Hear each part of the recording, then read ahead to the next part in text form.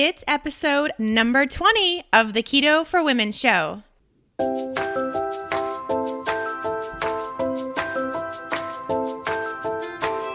You're listening to the Keto for Women show, and I'm your host and nutritionist, Shawn Miner. This show is designed to empower women to find their own expression of the keto diet to maximize their health and happiness. Now let's get started with today's episode.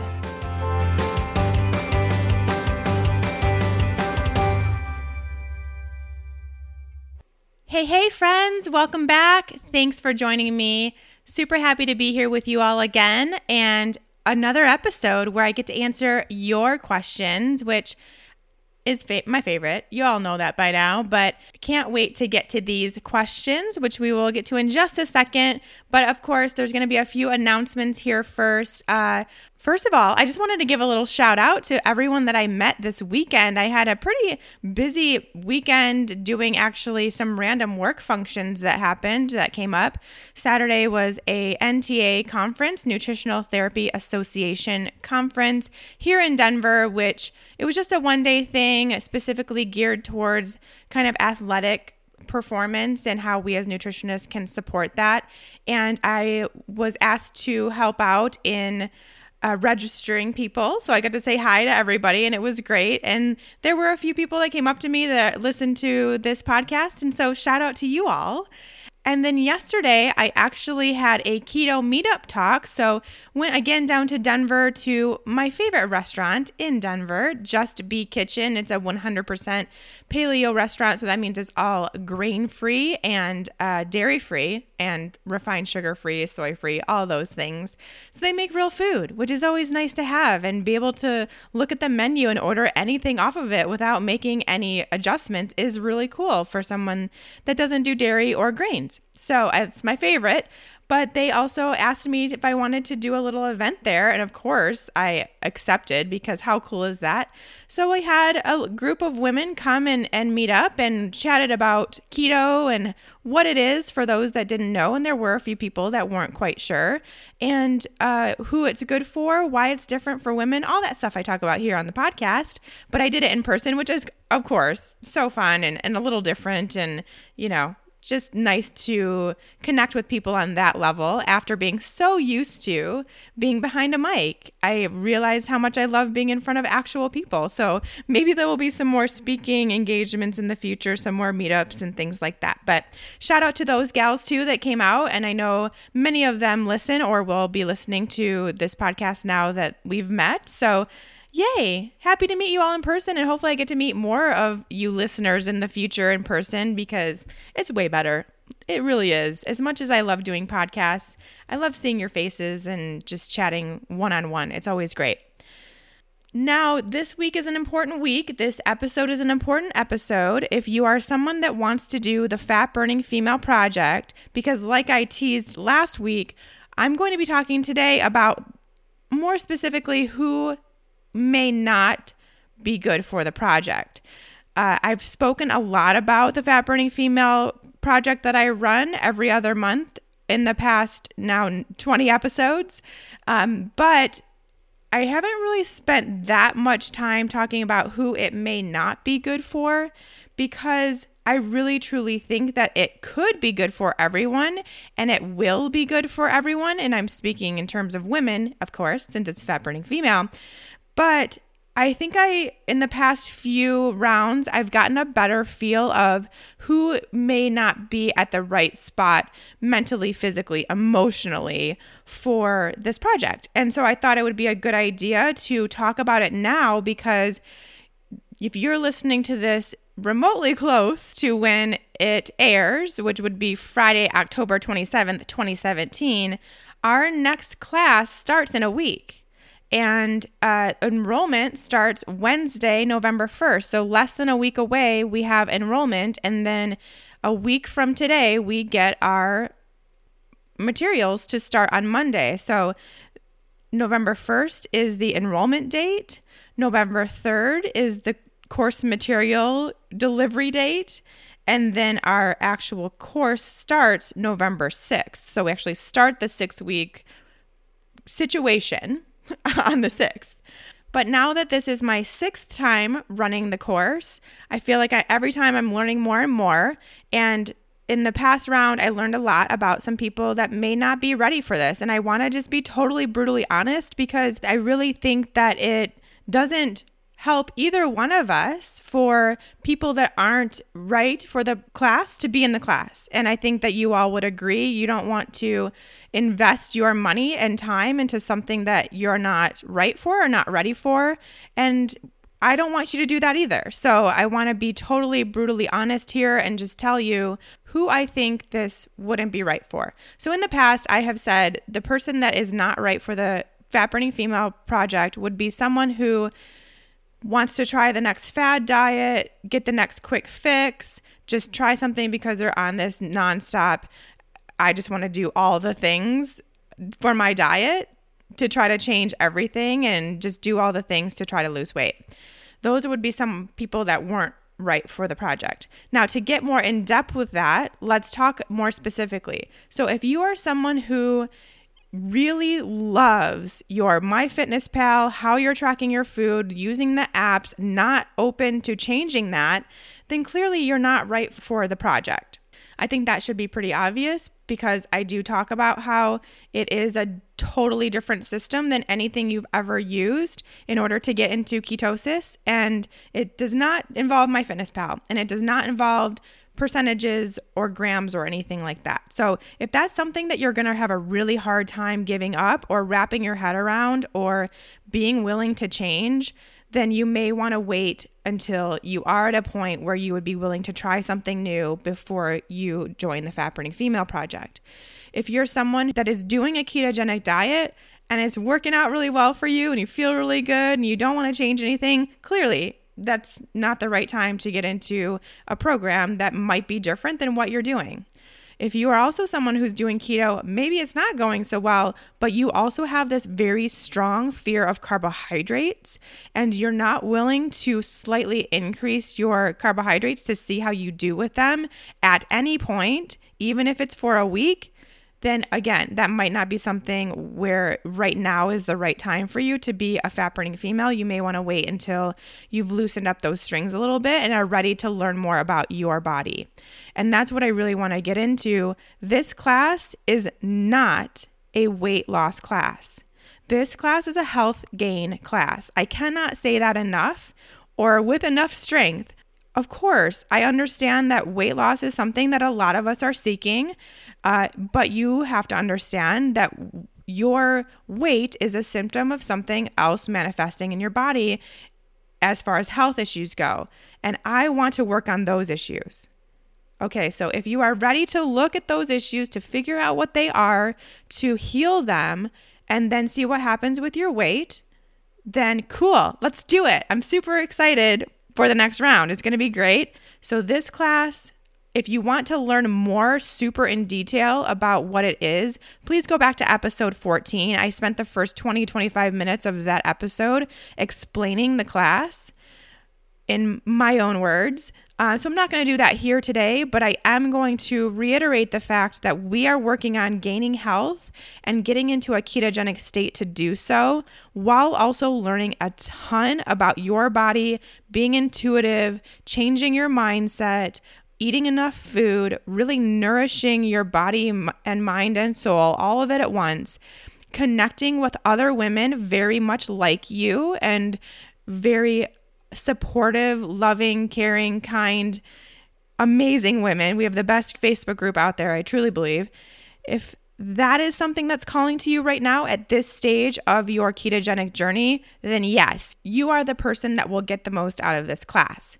This is Jess Betancourt, the host of DNA ID, the only true crime podcast that exclusively covers cases solved using forensic genealogy. DNA ID goes behind the headlines to answer your questions about this remarkable new crime-solving tool, how it works, how cases are selected, why the cases were unsolved for so long, and how the justice system is addressing it. I include input from law enforcement to give you the inside scoop that we all crave, with a straightforward, no-nonsense delivery. You can find DNA ID on any podcast platform. Episodes come out weekly on Mondays. Yay. So now that I got that out of the way, just talking logistics, which I know most of you already know, but like I said, November 1st is the start of enrollment. That will start that morning. And as we know, it also sells out quickly. So if you know you want to be part of the November fat burning female class, I would really recommend taking some time in that morning to enroll. And then be prepared on November 3rd to get all your materials. And we'll get started. I can't wait to be part of this class. As everyone will tell you that has already been through it, I'm super, super, super involved in the course. So it's not like you just go through it all and you never hear from me. Not only do you hear from me because there's tons of video and audio lessons with me in it, but I'm also heavily in the Facebook group. I'm in there multiple times per day, as is 2 helpers of mine that will be able to answer your questions too. So you're not going through this alone. You have all the other current fat burning females and past fat burning females that are still in the group and super active, plus me. I'll be there too, helping you along every step of the way. It is my passion to do so, and I love every single second of it. Okay, the only other thing before we get into today's questions, I've had a lot of people comment that they haven't been able to get the supplement download that I attached to episode number 18. It was a topic we talked the whole time about supplements I do and don't recommend for keto women. And there was a downloadable PDF also available with that episode, and some people are having problems getting it. If that is you, it is a situation where sometimes when you enter your email address to confirm that email address, that confirmation goes to your junk or trash or spam or whatever you have that is kind of helping you monitor your emails. So you really have to go in there and look. It may also be a case where if you've gotten through and then you're just not getting the PDF, you need to make sure that your web browser accepts PDFs. So that would be something to work on your end. And in some people, if you're using like a work email address or something like that, they'll have kind of heavier restrictions on, what you can enter and get through your email that you're using. So you may need to use a different email address. A personal email address would be best. Something like a Gmail or a Yahoo or something like that. And that should help a lot of you get that. And if you don't know what I'm talking about, you haven't listened, go back to episode 18 and listen to that one. It was a really good one. And it's actually spurred some of the questions I'm now going to answer in today's episode, because we talked a lot about different conditions that might need different supplements. And so now I think we can actually talk about those actual conditions, starting with PCOS, which is so big in the keto community and for good reason. Let me just read this really quick question and then we'll get on to the topic of PCOS and keto. This is from Jessica. Love your podcast. Looking to get more information for keto and women who suffer with PCOS. I take 1,000 milligrams of Metformin each day for my PCOS and wonder if this medication will hinder or help me along the way in my keto diet. Just wrapping up week 1. Thanks, Jessica. Okay, so first let's break down PCOS. I think I've done it a couple times on the show, but never hurts to do it again for those that may be new listeners or not have listened to that episode yet. Polycystic ovarian syndrome, that is PCOS. It is when anything that has the word syndrome attached, basically all that means is that it is a combination of symptoms that when they all combine together equal this thing. It doesn't mean that it's a disease state or anything like that. It's a syndrome. It's a compilation of symptoms. Those symptoms are different from woman to woman for sure who are dealing with PCOS, but they all have one thing in common, and that is that they are all tied to your blood sugar. It is a hormonal imbalance due to a blood sugar dysregulation. That's pretty much the most layman's term I can get with talking about PCOS. What happens is when you have an elevated level of insulin in your blood, this corresponds to also having an elevated level of testosterone in your body as well. So they kind of go hand in hand. When insulin increases, testosterone will follow. commonly, we then also see that DHEA increases. So these are our two androgen hormones, our two quote unquote male hormones that we have plenty of as women. And in women with PCOS, DHEA and testosterone are elevated. And that is the first thing that is really, in my opinion, as a functional nutritionist, that is the first thing I look for. And basically, the only thing I really actually need to get someone on a PCOS type protocol. I personally I'm not a doctor, so I don't diagnose anything. And I don't diagnose people with PCOS, but if I see a trend in how they are feeling and these hormonal markers and other kind of symptoms that we'll talk about, then I put them on this protocol that is great for people with PCOS because we're working on your blood sugar. And that's the one common thing, like I just said. So if you have elevated testosterone, we can assume your insulin is elevated, although always great to test. And I highly recommend getting a fasting insulin test if you think you have PCOS or know you have PCOS. That's something that you should be monitoring pretty regularly, along with your fasting blood glucose and your HbA1c. Now, these three are more than likely in women with PCOS going to be dysregulated. At least one, probably all three to some degree, going to be dysregulated because of that elevated insulin. Usually elevated insulin comes about because of an elevated blood glucose level. So they kind of work hand in hand too. Now, when you have these elevated levels of androgen hormones, so testosterone and DHEA, when those are elevated, you also have other symptoms that look like excess facial hair, thinning head hair, weight gain, acne or other skin issues, especially on the chin and jawline,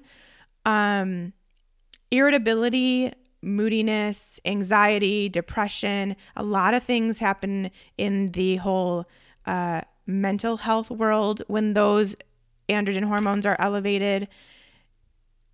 Fatigue, headaches, all that kind of stuff. Some of the stuff that just comes along with having hormonal imbalances in general. So I know a lot of women who are listening right now that are dealing with PCOS. They can totally agree with all of those, or at least many of those, weight gain being one of the most common. And really the reason why is, yes, these hormones are out of balance, but also because you have a blood sugar imbalance as well. And that's what we really need to work on fixing. That's really kind of that root cause issue that's at the heart of what you're experiencing. And again, like I mentioned in the beginning when I was talking about the fat burning female, this is a situation, one of many situations where you are experiencing weight gain as a symptom of something much deeper going on. And so for me to create a program that's going to be like, here, lose weight by doing this is not going to get you anywhere to where you want to be. Or I could create a program, which I did, to troubleshoot those health issues for you, that blood sugar issue, get you to this point where you can heal your blood sugar, and then you experience these lessening of symptoms or the absence of these symptoms, hopefully eventually, once that blood sugar and those hormones are regulated. So that's why I come from this place of I want to work with women who understand that there's more to the story. There's more to what's going on in your body that's expressing itself as weight gain or acne or headaches or all of these things that we get quite commonly. That's my passion project right there. I want to help you get to that root cause. So that's what Fat Burning Female's for. Side note. So as far as PCOS, I mean, ketogenic diet, we know is the most effective, quickest, in my opinion, probably the best way to work on that blood sugar, to get your blood sugar regulated, to get your insulin levels down, which then in turn will also lower your testosterone levels and your DHEA levels. So we really need to work on that blood sugar. And that's why, I mean, keto, it's actually been studied, is a very effective, even in studies, way to reverse PCOS. because of what it's doing to your blood sugar and being at that really nice, stable, steady blood sugar all throughout the day, not having these huge swings, not having this elevated insulin or this elevated glucose at any point throughout the day. That's what's important. And that's why people take metformin. So when you go to the doctor and you get diagnosed with PCOS, you will be put on metformin. Metformin is not a PCOS drug. I want to make that clear because I have a lot of women coming to me just being like, yeah, I just take metformin for my PCOS and, everything's fine. Metformin is a diabetes drug. It is made for diabetics to take to help lower their insulin levels, their blood sugar levels, and put that into a normal category. So, like I said, it's also going to work for people, or at least that is what doctors will go to and have been taught to go to for PCOS as well, because it is a blood sugar issue.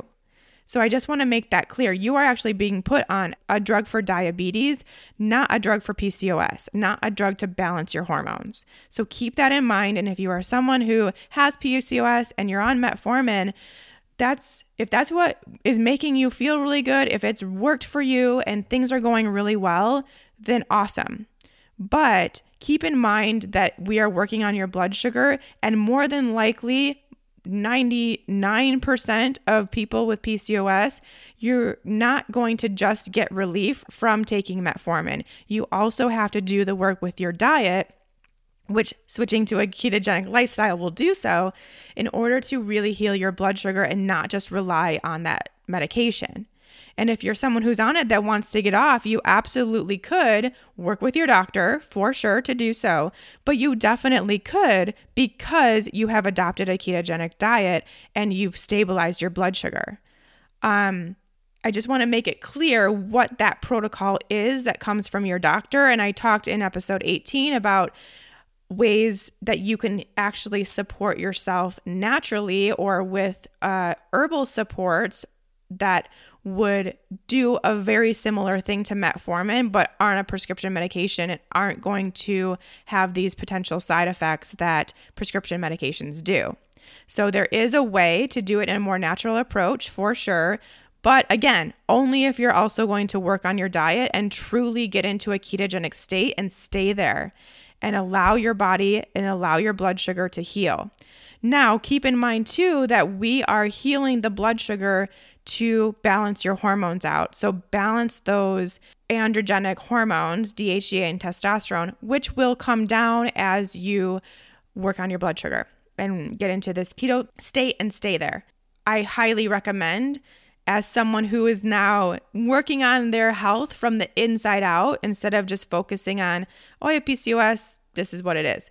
You can do more for yourself. And to do so, I really recommend keeping a close monitor on those 3 blood sugar markers that I just talked about, HbA1c, which is basically a 3-month average of what your blood glucose does at every given point in that entire 3 months. It takes an average of it. It's kind of cool. Your fasting blood glucose and your fasting insulin.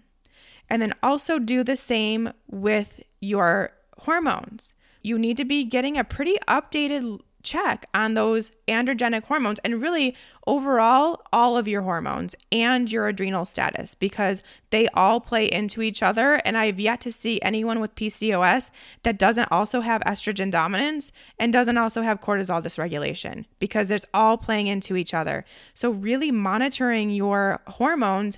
Again, I'm going to say this again. I'm going to say this every time I talk about hormones, via saliva or urine testing. That is what's going to get you the most accurate test, which is what you really need when you have something as specific as PCOS. Make sure you're monitoring that pretty regularly. And I would say by that, I mean every 6 months for sure. If you're doing the work with your diet and lifestyle changes and everything like that, you definitely want to keep up to date with that. The only other thing I'll say about PCOS, I think right now, well, a couple things, I think. First of all, I do want to remind you that while it's called polycystic ovarian syndrome, it does or does not involve polycystic ovaries. So that's, again, kind of another symptom that comes about when we have these elevated androgens in our body. When that hormonal imbalance is happening, it can produce these polycystic ovaries, but it doesn't have to. So again, that's something where once I see those elevated androgens, for me, that's enough to be like, all right, this is a PCOS type situation. Let's get you on this protocol, heal your blood sugar, get these hormones back in balance, and you will be good to go, girlfriend. So exciting that it can be that easy to just really work on this and change it from a holistic level. To actually answer Jessica's question, if metformin will help or hinder her on her way to the keto diet, it is probably not going to do either. In a way, it could help if it's actually working to heal your blood sugar. It could help you get into ketosis, but I've actually seen many women have it hinder them getting into ketosis. And it's basically just because if you are someone who has PCOS, again, you have that blood sugar dysregulation, and it does take a little bit more effort and often more time for women with PCOS to get into a true ketogenic state where they can heal because of that blood sugar. So keep that in mind and don't get frustrated and don't beat yourself up if it's not working for you right away, if you're not getting those ketone readings you're looking for. Remember, your bigger purpose is to heal the blood sugar, and that can happen with or without ketone production. You're already doing the right things just by trying and making that effort to follow a ketogenic diet. And it's not something where it heals in a matter of weeks or months even. If you have dysregulated blood sugar to the point where you have elevated androgen hormones, it's going to take a little bit to back that down and to get your body comfortable again, but it will happen, I promise. And go back, if you haven't listened, go back to those supplement recommendations I talked about in 18. And if you are on metformin and want to get off, go to your doctor and see about getting off and then using the herbal supports perhaps to help. And the Fat Burning Female would be amazing for you. Okay, moving on. Hi, Sean. First of all, I would like to thank you for creating this podcast and giving us women such great knowledge each week. I wish your podcast existed when I started just 5 weeks ago. My question is regarding birth control. Recently, I asked my gynecologist about going off the pill due to recent articles I've read regarding what these pills do to women's bodies. I also informed her I was starting the keto diet, of which she was very supportive. Ooh, that's exciting. My doctor then said there is no reason to go off of the pill if I enjoy the benefits of regular periods and reduced PMS symptoms, which is why I started taking them in the first place. However, she said if I decide to go off the pill, to wait until I have been on keto for a while so I am not putting my body through so much change at once. I have now been eating keto for 5 weeks and I'm feeling like I want to try to go off the pill. I'm concerned if this is too early still. Do you have any advice on this and how long I should wait? Thanks, Tanya. Okay, so Tanya has a great question that really, for me, just brought up basically reminded me that I wanted to talk to you all about birth control because I do have a lot of women looking to heal their hormones in the Fat Burning Female Project, but they're still using birth control.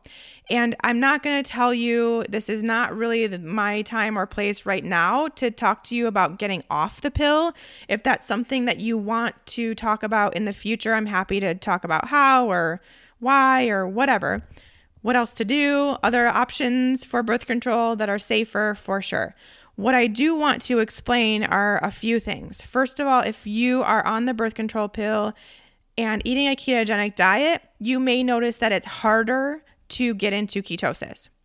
I've seen that quite often, just the changes in hormones, the synthetic hormones running through your blood at all times, I've seen it not go all that well. Not that it's impossible. It just might take longer and may take a little bit more effort, I guess you could say.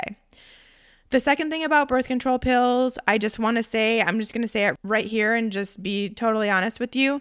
I am not pro birth control pill. I do not think that they are good for us as women. I think actually most synthetic hormones, actually all synthetic hormones aren't that great for us. And replacing those is not something we want to do for long-term health.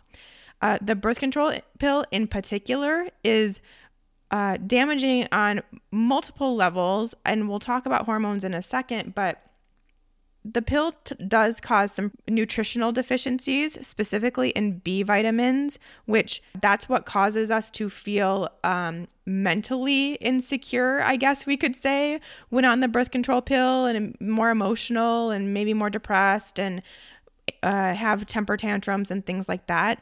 It's these nutritional deficiencies that happen that are playing a really big role. Not all of it, which we're going to talk about hormones in a second, but I do just want to bring that up. If you are looking for reasons as to why you would even ever get off the pill, that could be one of them for you. The other one would be because if you are someone and you're listening to this podcast, so I assume that you are a woman who's remotely concerned about their hormones. And if you are that person who is remotely concerned about their hormones, then pumping your body with synthetic hormones is not the way to go to work on your health. It will actually probably do the opposite. It will probably make your hormones even harder to balance out once you do get off, because your body hasn't had to do that for itself in a really long time, depending on how long you've been on it. And anytime you're popping a pill that contains hormones, your body doesn't have to do that work.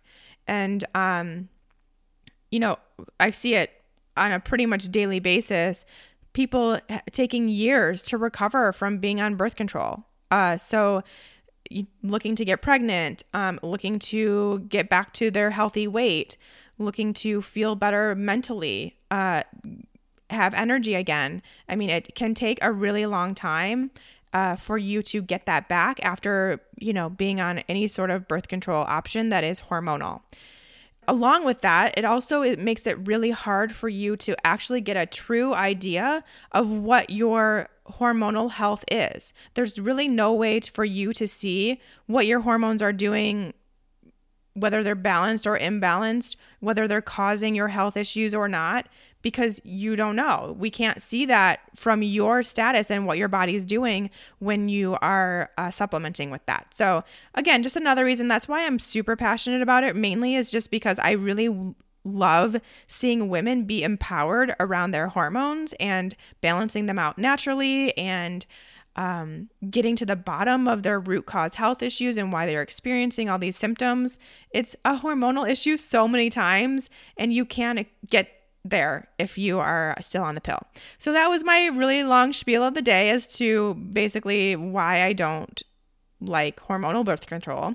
But what I do want to talk about as far as Tanya's question is, first of all, how to monitor getting off birth control with keto. You can be keto and you can get off birth control all at the same time.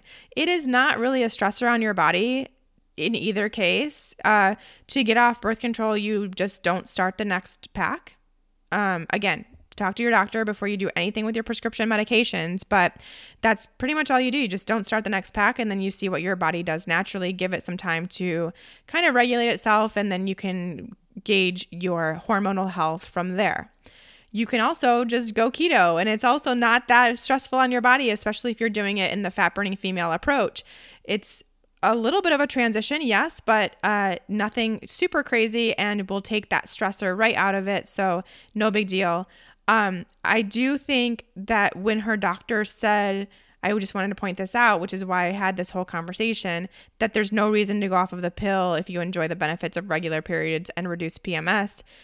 Keep in mind everything I just said, and that's not something that doctors are trained to know or to do. So they don't know, they haven't maybe seen or read the research on birth control pills and what they can do for your nutritional balance and your hormones. So keep that in mind, that that's something that if you want to go off birth control pills, if it feels like maybe the right decision, it may not be something that your doctor promotes, but you can be your own advocate. You can do your own research.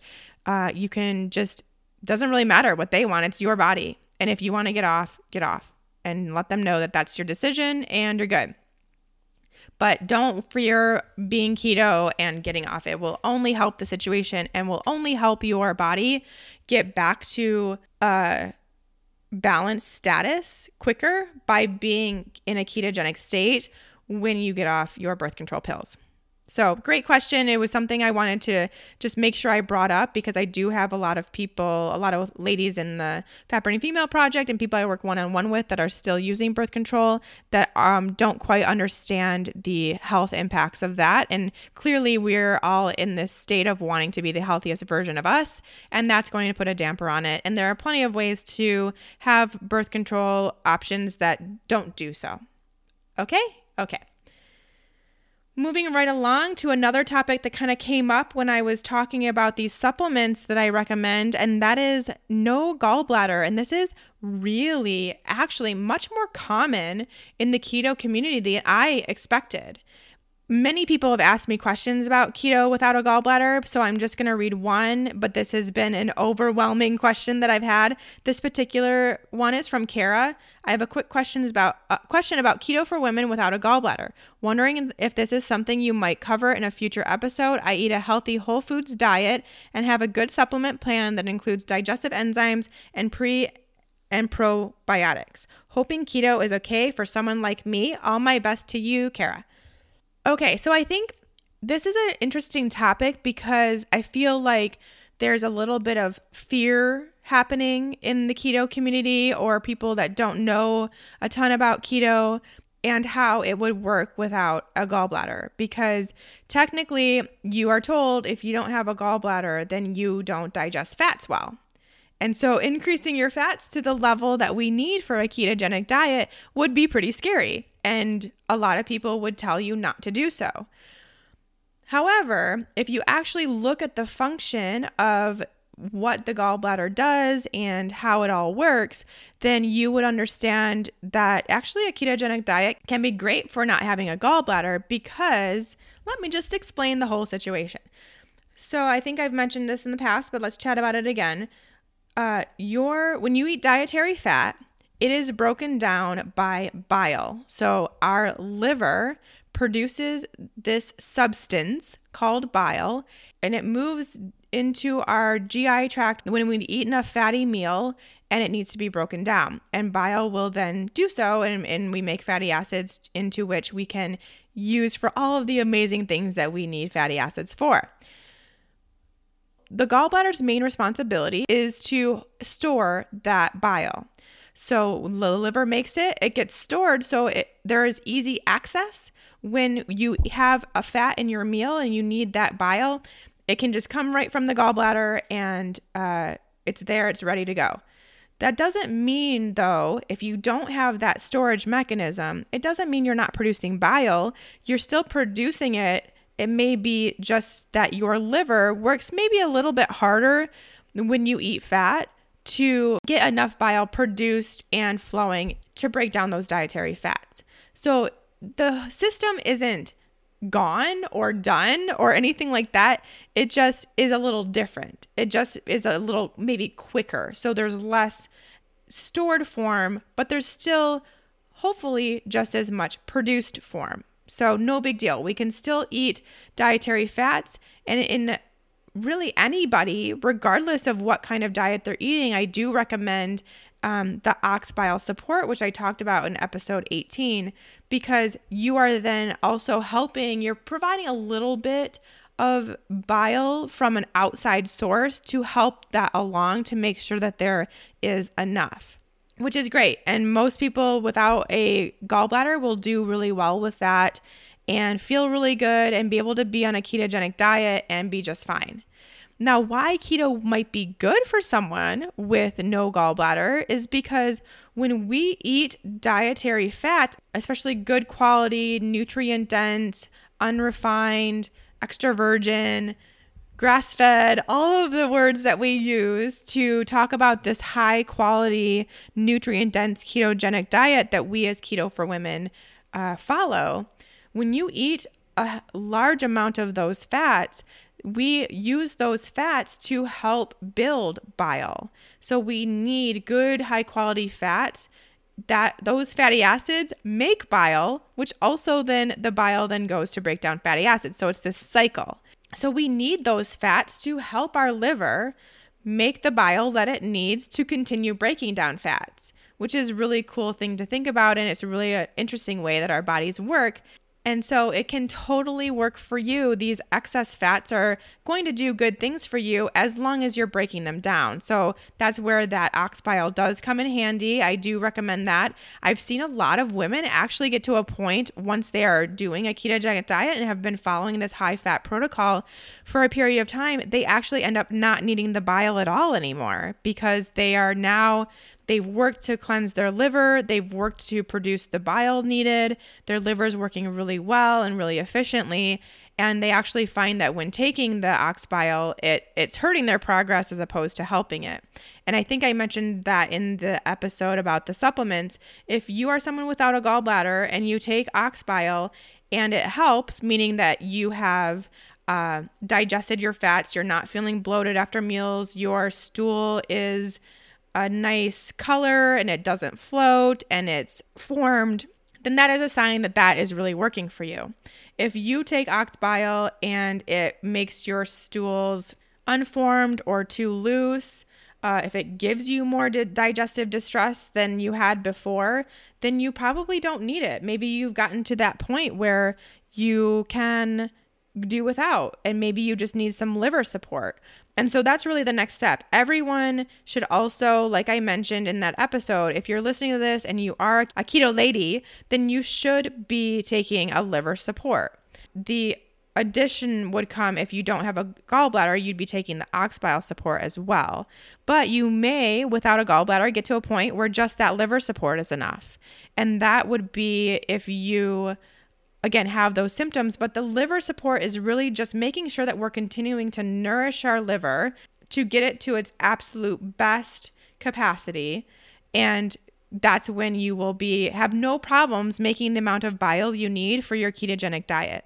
And that's really important for all of us to do, to make sure we have this awesome, super supported liver that will help our ketogenic diet, and the supplement I recommended will help with that. Now, of course, we should also be doing things in our daily lives to support our liver too, which is to reduce any and all toxins that you can from your life. Toxins, in my opinion, include things that your body doesn't recognize, doesn't know what that is. That would be, and I think I see it most commonly nowadays, even in obviously all of our environments, things that we can't control, but things we can control are our cleaning supplies, our laundry detergents, our dishwashing soap, things like that we are getting in touch with every single day that are super toxic to our bodies and super easy to switch out. So that would be something to consider. Those kind of practices are great, but also you can eat foods that are very supportive of your liver as well, such as like bitter greens, root vegetables, citrus fruits. And I know some of these I'm saying and you're like, well, those aren't ketogenic foods, but I'm not talking about eating an entire orange. I'm talking about maybe having some lemon in your water, putting some lime on your taco salad, something like that is perfect. And same thing with root vegetables. You don't have to eat an entire head of beets. You can just have maybe half a beet or a whole beet or something like that. And like I've mentioned in the past, beets are, in my opinion, are not a non-ketogenic food. I find them to work just fine in most people's ketogenic diets. So like Kara said, she's also including some digestive enzymes and pre and probiotics. Those, of course, are also great for a lot of people, whether you have a gallbladder or not.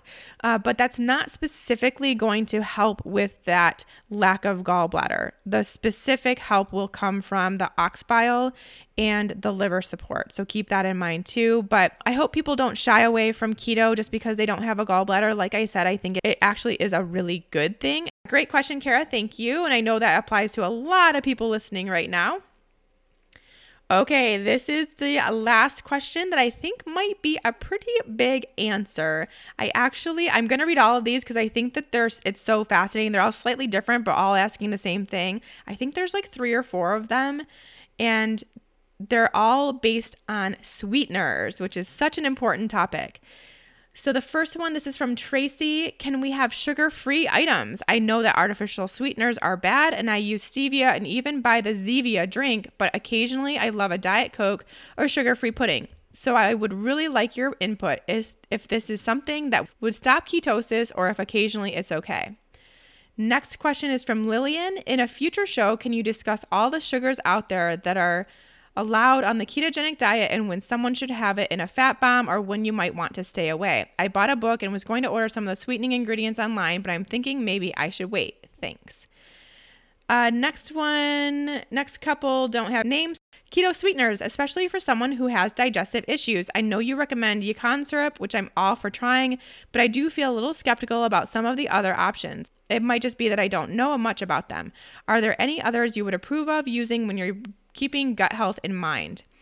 Next one, I have a question for you. I'm pretty good with sugar in general, but I get some serious cravings when I'm about to have my period and was wondering if you have any advice on the best way to curb that sugar dragon. I've never used sweeteners, but I've seen some recipes with Swerve and other similar sweeteners. Are these okay? Would you recommend sticking to keto-approved fruit or are keto desserts kosher to satiate the sweet tooth? Thanks and keep up the good work. Okay, so I love this topic. I feel like I have a lot to say, and I feel like what I say may not be all that similar to what you may have heard others say in the ketogenic community. So keep that in mind. This is basically just my opinion, my well thought out, educated opinion about this topic. If you don't agree with me, I'm cool with that. Totally cool with that. So my top keto-friendly sweeteners are number 1, stevia. And when I say stevia, I mean organic stevia leaf extract. So the big problem with stevia, obviously, I really think, honestly, the only problem with stevia is that sometimes that taste is just unbearable, at least for me. I'm not a huge fan of stevia. I can definitely taste that bitter aftertaste. Sometimes it's okay and sometimes it's not. I've made several different dessert recipes with stevia that I have found I was able to disguise that aftertaste. So there's a couple of my fat bomb recipes and things like that I use stevia and it's just fine. The reason why I prefer it the most, I guess, is because I think it's the easiest found to be totally clean, good ingredients, easy to find, easy to use. And for me, when I think of the sweeteners that I want to use overall, I think of, are these sweeteners something I can find in nature? And that really means, am I, in my opinion, and because this is something really important for my health and for everyone I help, their health too, I want my body to recognize it. I want my body to know what to do with it. I want to only eat real food, because that's what my body knows how to process and digest and get the nutrients from. And so, yeah, you can go into nature and find a stevia leaf and bite that leaf and it tastes sweet. And I think that's really cool, and that says a lot. The problem with stevia is that a lot of them, especially the ones that are in powder form, are not just stevia. In fact, there's very little stevia actually in it. So that's something that you really, really have to check and monitor for yourself. I'll put a link to the one that I use and that I recommend in the show notes of this episode, and you can check that out. But I really like to use and much prefer people use the liquid form, because then you can know that it's literally just stevia, organic stevia leaf extract. That's what it should say. My second favorite is yacon syrup. This is one that I don't think is out there all that much, although I see some recipes here and there that use it, or hear some people here and there that use it, but I use it a lot. I've used it in probably 90% of my keto dessert recipes. Now, some people in keto might shy away from it because it does have a tiny bit of sugar, like actual grams of sugar. It's not 100% sugar free, but that sugar we're not actually digesting in the same way as we would digest like table sugar. It's not having any effect on our blood sugar because it's a prebiotic. So the sugars are part of this prebiotic fiber that actually goes to feed our good gut bacteria, which is really important. So it's kind of also doing a nice health benefit for us besides just sweetening our keto treats, which I also find to be important. And again, this goes with my criteria of real food and can I find it in nature? And you can. It comes from a root that you find mainly in Peru, and it's kind of their main form of sweetener, and it's even used in that culture as a health tonic. So, and for blood sugar regulation and metabolic regulation, believe it or not, which is crazy because it's like a sweetener. You wouldn't think that's possible, but that just goes to show how it's actually not doing anything to our blood sugar. So that's one reason why I like it. The other reason I really like the taste. I think it works really well in most recipes. Like you cannot taste the difference of using yacon in a cookie versus using white sugar in that same cookie.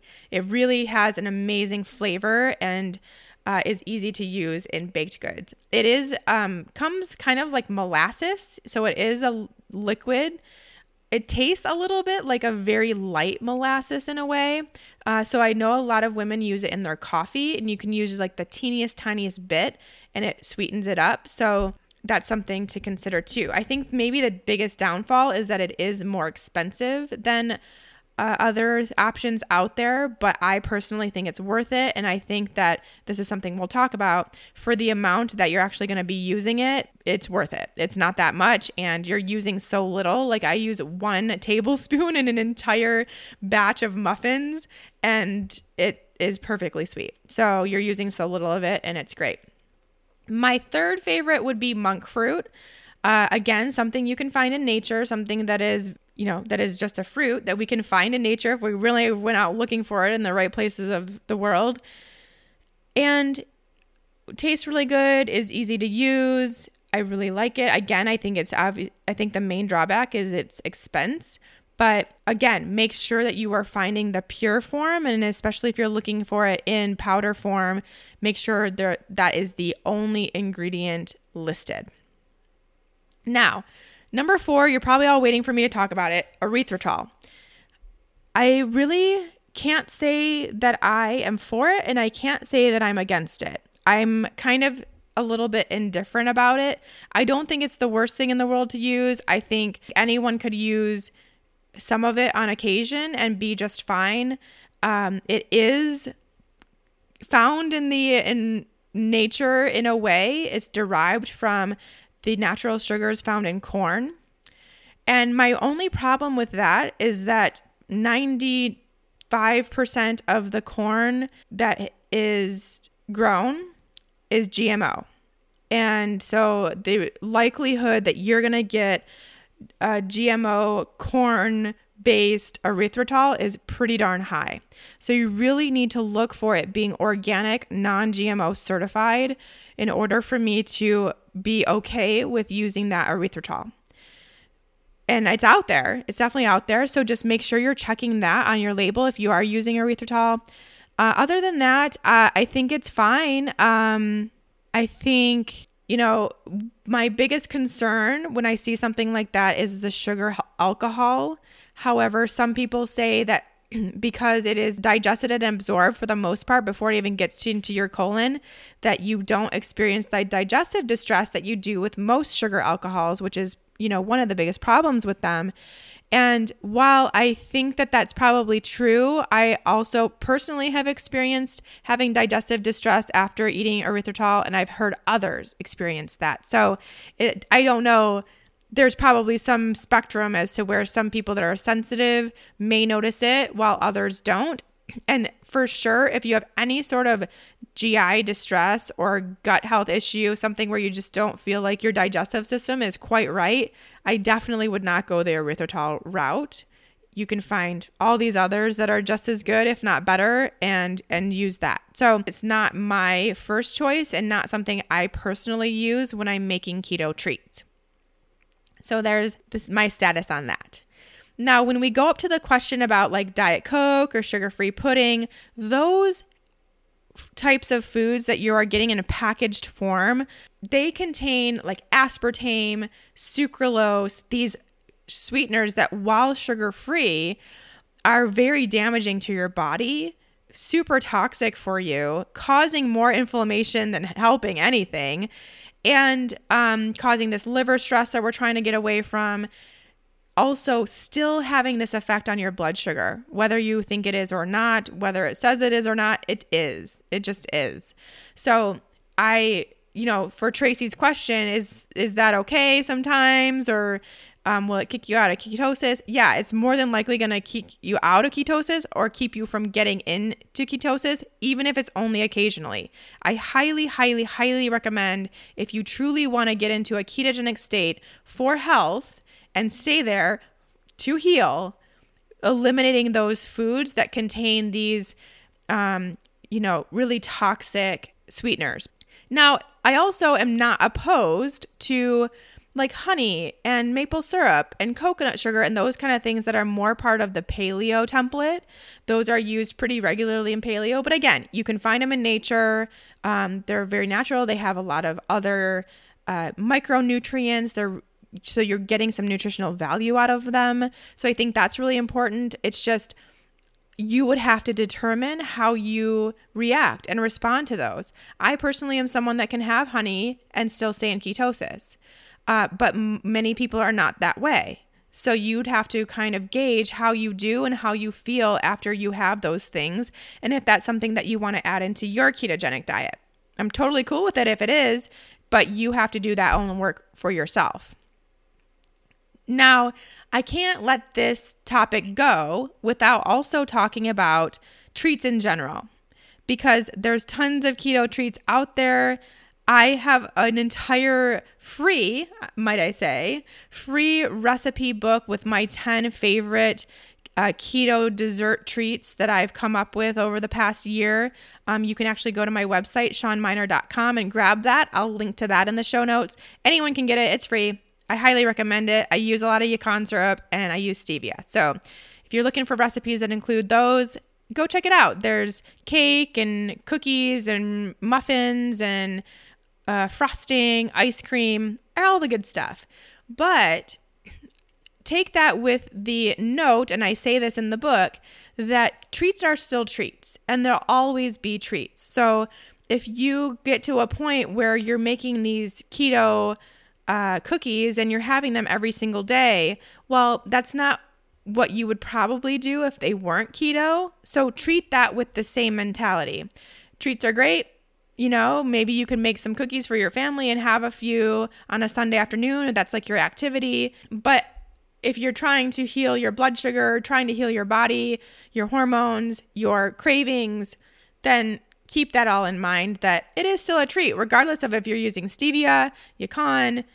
I see a lot of ladies either in the Fat Burning Female Project or as clients who are having trouble with ketosis or struggling or still having cravings or still getting hungry. And when I actually look at their food journal or actually ask them what they're eating, they're still having these sweeteners on a pretty regular basis. It could be a few drops in their coffee in their morning, or they're having chia seed pudding with stevia in it, or they're having keto cookies or something like that on a regular basis. And that right there is your answer. So anytime you have anything sweet, I think we can all agree with this. I think it's not rocket science. When you have something sweet, even if it is stevia based and doesn't have actual sugar, it leads to a little bit more craving for that. Like, you never actually break the craving cycle for that particular flavor, right? So you're still kind of always in this state of thinking about treats and wanting a treat after your dinner or needing sweetener in your coffee. You're still in all this cycle. Whereas if you just cut it out, and it's going to be hard, it's not going to be the easiest thing for a couple weeks. If you cut it out, you will actually finally get control over those cravings. You will get in a much deeper state of ketosis, and you'll feel really good, and you'll have this whole different sense of sweetness too, which is really fascinating. Like I'm someone, my own personal story, I was eating 85% dark chocolate on a pretty regular basis, pretty much every day for the longest time. I was still in ketosis. I was still feeling fine. I didn't really think much of it.